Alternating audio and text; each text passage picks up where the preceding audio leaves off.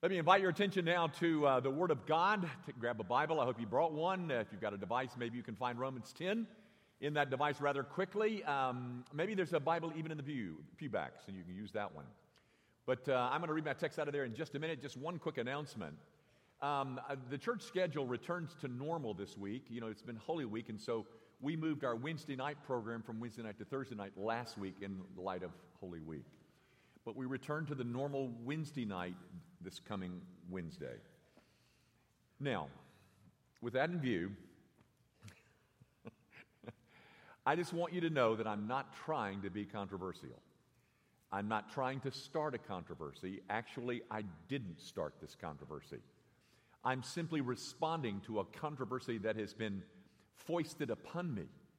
And those who did start the controversy don't like it when anybody tries to push back.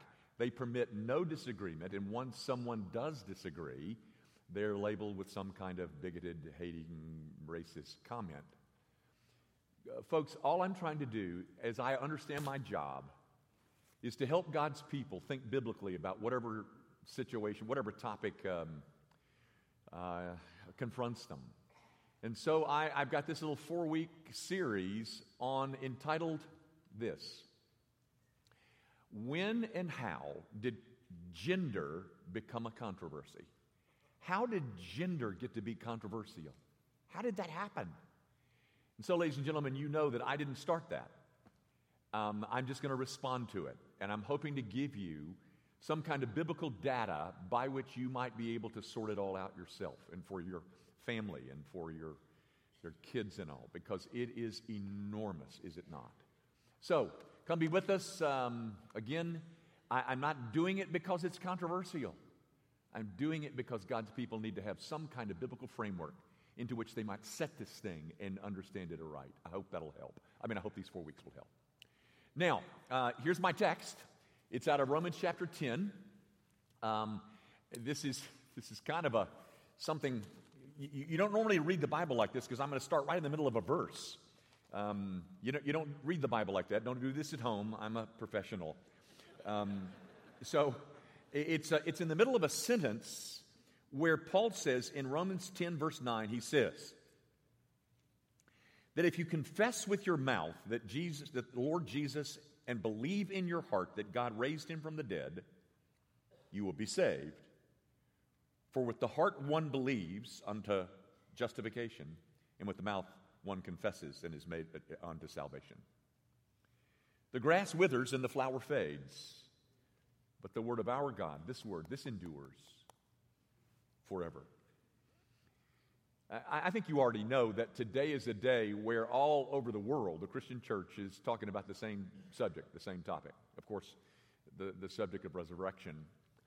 And I don't know of a better text in all of the Bible that speaks of the importance of the resurrection than the one I just read you.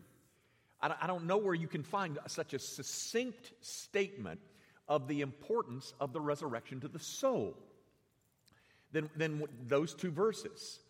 It is said here in this text, quite simply, I think, that believing it, that is, believing in the resurrection,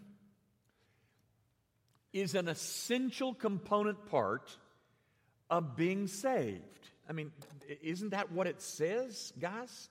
That if you confess with your mouth the Lord Jesus and believe in your heart that God raised him from the dead, you will be saved. Let me say what it says a bit differently. It says, quite simply, I think, if I don't believe it, that is, I don't believe in the resurrection, then I won't be saved. So that, in my mind, makes it a pretty important statement because it has to do with my eternal destiny. Now, I want you to notice in the text, in verse 9, it does not simply or merely say, if you believe in the resurrection. It doesn't say that. Do you see it? It doesn't say that. There's a qualifier. You know, folks, there is so much being said in verses 9 and 10. My hero, Martin Lloyd-Jones, wrote 118 pages on those two verses. 118 pages on 2 verses. Anyway, I couldn't cover all of this in 35 minutes, so here's what I want to do. I want to focus your attention. I want to isolate one prepositional phrase in that statement, and I want to concentrate on it. Actually, it's only 3 words. I want to concentrate your attention on the qualifier. Did you notice it? It's in verse 9, and it says, if you believe in your heart. It does not say if you believe the resurrection. It says if you believe in your heart. It's that qualifier, believing in my heart, that I want us to spend our time on this morning. Now, what does that mean? Believe in your heart that God raised him from the dead. Well, folks, I think you know that Satan believes in the resurrection. He knows about the event. He saw it. It didn't save him. So what we're talking about is the distinction between belief and believing in one's heart. That's the trouble with you Christian preachers. You're always, nitpicking. You're always trying to strain at some kind of gnat. Belief and belief in the heart. Well, guys, that might be a true criticism of us preachers, but I don't think it's so in this case. If you'll notice in verse 10, he in essence repeats himself by saying, for with the heart one believes to justification. So, here's how I think we can start at least. We can conclude that the belief in the resurrection, the one that is necessary to be saved, is more than some intellectual assent to an historical fact that in no way lessens my ego or interferes with my schedule. That I nod some kind of, in the direction, intellectually, to some kind of historical claim, and that's it. That is not what is in view here, ladies and gentlemen. We must believe in our hearts. Now, what in the world does that mean? Now, gang, that means that my sermon is really rather simple. I'm not going to be running all over the Bible as I do on occasion. I'm going to concentrate your attention on a prepositional phrase of 3 words. In your heart. What does it mean to believe in your heart? Because that's the only kind of belief that will save. There's a qualifier to the belief. Not belief, but belief in your heart. And that's all I want to do, is try to explain what it means to believe in your heart. So stay with me. First of all, guys, what does it mean? Well, it starts in the mind, the intellect, the understanding. But it does not stop there. We'll see that later on. It's much like one would say, I believe that George Washington was the first president of the United States. But you see, in view here in this text is not believing in a statement about historical fact. Like George Washington was the first president. No, it starts there. But it says that I believe in my heart. And when the Bible is discussing heart, it's always using it in terms of the whole man, the center of the man, the core of the man, the essence of the man, everything, not just the mind, but the mind, the emotions, and the will. So if I'm believing in my heart, it's more than simply being able to intellectually grasp the claim. And so, once I have, understood it intellectually, if I am going to believe it in my heart, that intellectual grasp of the claim then produces a conviction. So now the emotions are involved. There is an element of conviction, a conviction that this truth has now come to me with its power, and it has a power to change me. Now, gang, I'm going to try to use several ways of just illustrating what I mean by conviction. And I'm going to start with kind of an illustration out of the world of politics, of all places. Let's say, just for argument's sake, that you're a Democrat and you have gone to a lecture being offered by a Republican on the subject of immigration. Now, may I hasten to add, you may reverse that if you like. No, I'm a Republican, and I went to a lecture given by a Democrat on the subject of immigration. Don't get bogged up there. Do it any way you like to see it, but you're some kind of political zealot that have gone to the other camp to hear a lecture on a topic, okay? So you listen to the lecture, and you understand intellectually everything that they're saying. But it doesn't touch you. It doesn't convince you or move you. In fact, you do absolutely nothing about it.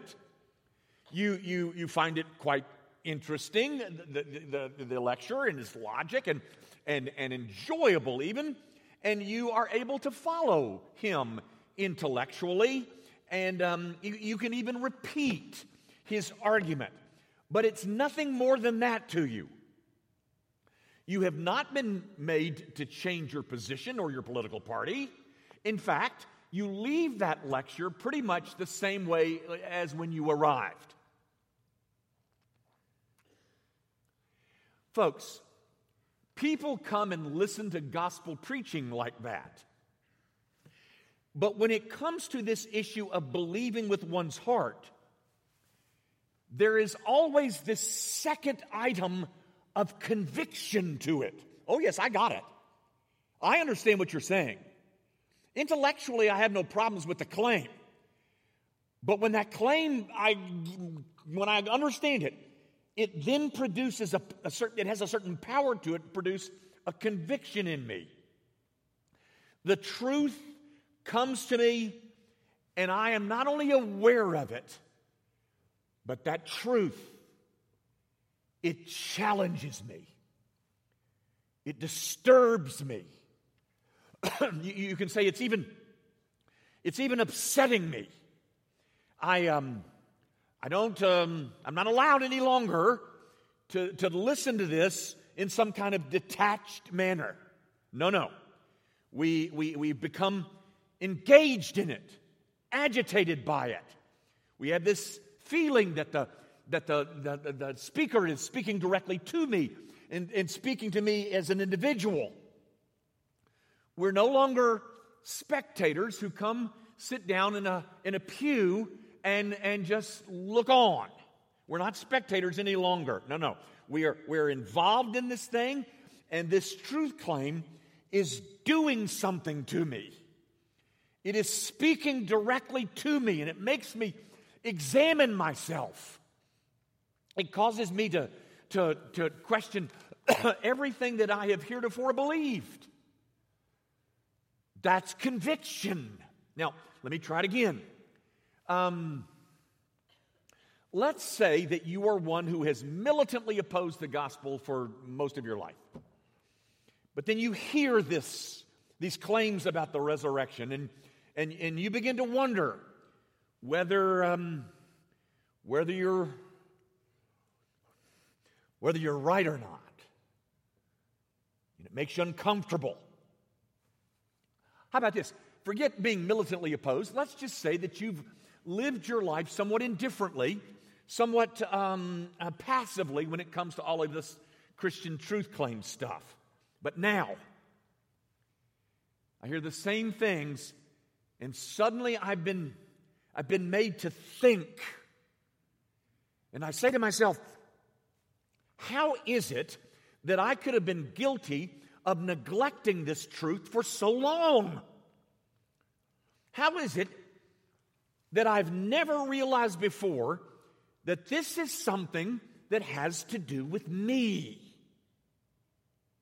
We begin to realize that this is a matter of vital importance, and I've got to pay attention to what's being said because it's speaking to my condition as a human being, and I begin to wonder whether I've been wrong. That's conviction that's beginning to bud. the reality of this truth claim suddenly takes hold of me. And the value of that reality begins to stir me and quicken me and awaken me and agitate me and bother me. That's conviction. See, if you believe in your heart, it starts in your mind, and then it produces a conviction. Now I'm emotionally engaged. Now, guys, I don't know what your backgrounds are, what your histories are, but I bet there are probably a lot who were here this morning who were, as a child, taken to some place of worship to listen to some gospel preaching someplace. And at a certain age, you never even listened to what was going on. You spent the time doodling in the bulletin or making paper airplanes out of the bulletin. But you got over that. You got a bit older, and then you began to listen in a different way, kind of in a general sense. And you may have gone on like that for years, until one day you suddenly sensed a different feeling. What he's saying is tremendously important, and it's important to me. And then you begin to listen for yourself, and you find that the truth is now challenging you and making you think and reconsider all your ideas and your position.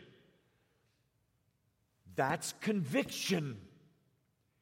Believing in one's heart starts in the mind, produces a conviction. But ladies and gentlemen, there's still more. There's another step. The mind, the emotions, and now there is a right response to the conviction. It is a response that is impossible apart from the prior inward work of the Holy Spirit. But the right response is one that is called repentance. That is, conviction is not repentance, but conviction leads to repentance. I can be convicted without repenting. And while I'm convicted, I may be annoyed by the truth. I resent because the truth is disturbing me now. It suggests that I am wrong and that I need to change, and I don't want to change. That means you're under conviction. You cannot leave it alone, and it won't leave you alone.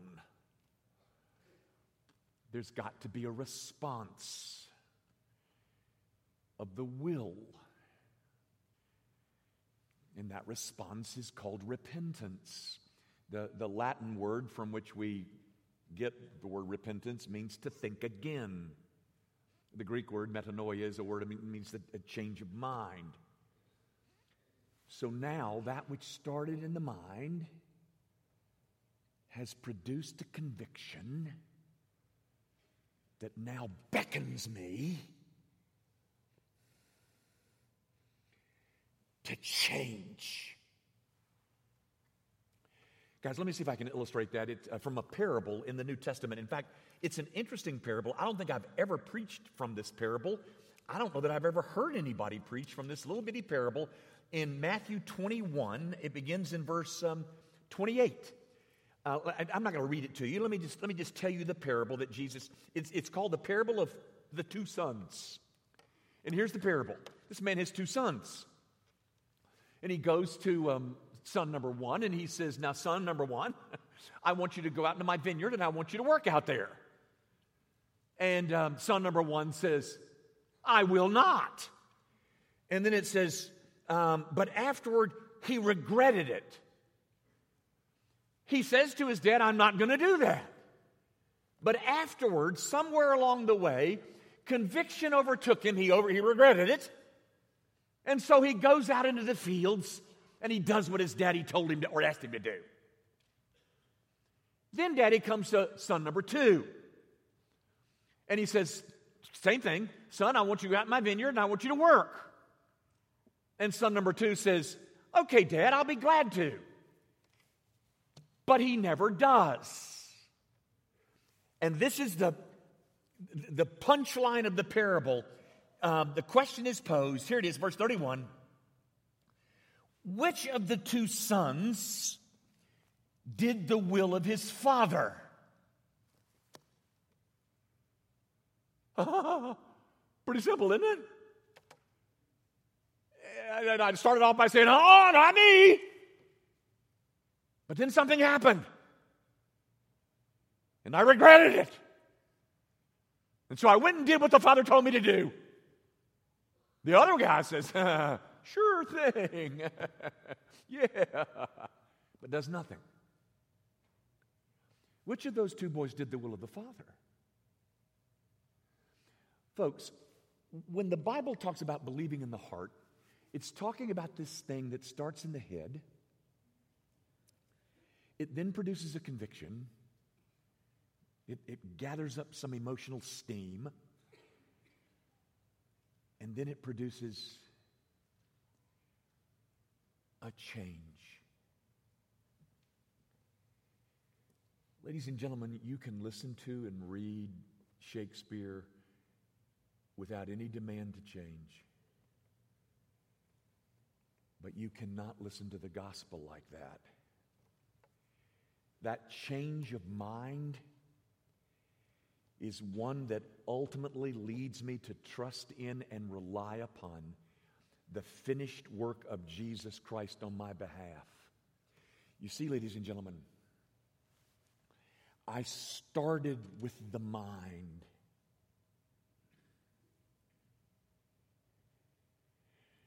But I'm now aiming at your heart. Because that's the place where saving faith resides. That's what the text says, ladies and gentlemen. Verse 10, for with the heart one believes unto justification.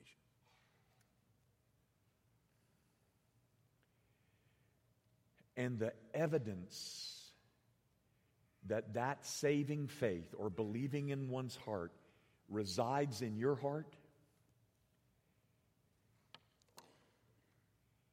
is change. Change begins to happen, not all at once, but noticeable change. Change in my lifestyle, change in my priorities, change in my values, change in my outlook, change in my behavior, change in my schedule. The truth has now taken over. And that's what it means to believe in your heart.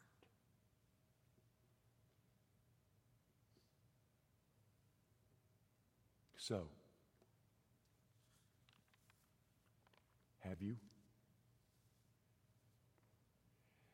Have you believed in the heart? Or is it as something that is lodged and remained forever placed in your intellectual dimension and never moved from there? Because, ladies and gentlemen, that is not saving faith. And I say that under the authority of that statement in the New Testament. If you believe in your heart that God raised him from the dead, you will be saved. Have you done that? Let me close by just a few words to those of you who already have believed that, and you believed it long before you ever arrived here this Sunday morning. To my brother and sister in Christ, here's what the resurrection means to us. It means that our greatest fear is unnecessary. In the sending of Jesus Christ, what God did is that he closed ranks with us. He takes on flesh. He becomes one of us. And part of his goal is to help us overcome our sense of alienation and our sense of abandonment and our sense of fear of eternity. He draws nigh to love on his people, knowing that their great fear is a fear of dying and what awaits them when they do. And so in the resurrection of Jesus, God is declaring to us and to the world two things. Number one, that you can't work your way into my presence. But number two, that He intends to do the impossible to get His people to Himself for an eternity. His work will not stop, even including a resurrection. He has defeated and will defeat our greatest enemy. He's taken the sting out of that death thing. And the resurrection of Jesus is a promise of God that all who have trusted in Jesus Christ will be the beneficiaries of God's power to raise us from the dead, to lead us through those paths of righteousness, right through the valley of the shadow of death, and into His presence for all eternity. I raised my son.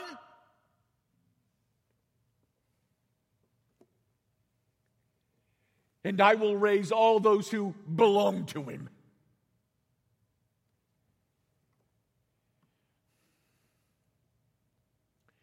Therefore, folks, believing in your heart that God raised Jesus from the dead, I hope you see is much more than accepting a fact. It means being confident that God is for you. That God in Christ has closed ranks with us. And He is transforming us. And that transformation will not stop until we are enjoying an eternity of felicity and bliss. God's people have tasted of the soul-satisfying greatness of the resurrection that is on display in the physical and bodily resurrection of Jesus Christ. One more sentence and I'm done. Moses says something. Moses says something that is very interesting way back in Deuteronomy 1. He wasn't referring to the resurrection, but I think it can apply to the resurrection. Here's what Moses says to God's people. He says this in verse 30. The Lord your God who goes before you, He will Himself fight for you.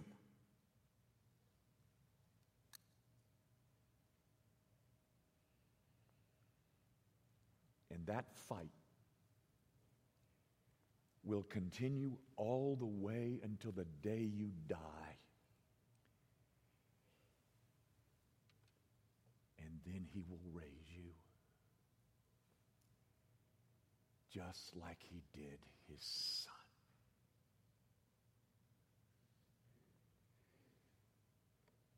If you believe in your heart that God has raised Him from the dead,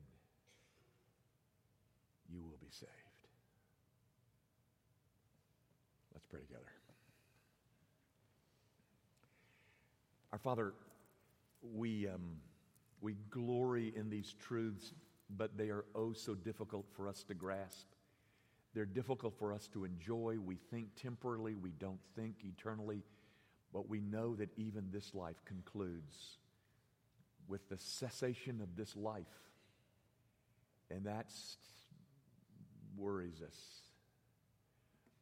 Would you speak to your people this morning about the provisions that you have made for all of them necessary for life and godliness, even taking us all the way through our own death experience when you have committed to raise all those who belong to Jesus.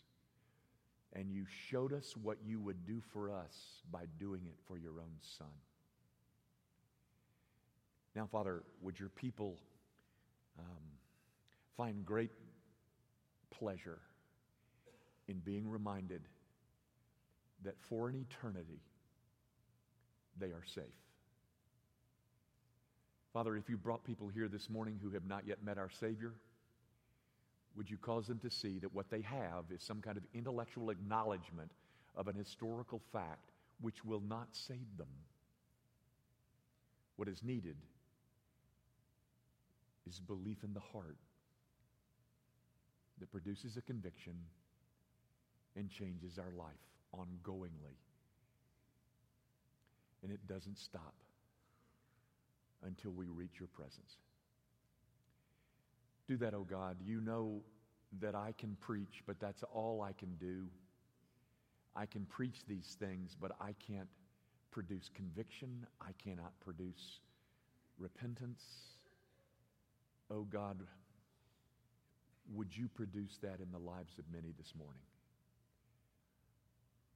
Expand your kingdom even this day. And we ask it, of course, in Jesus' name. Amen.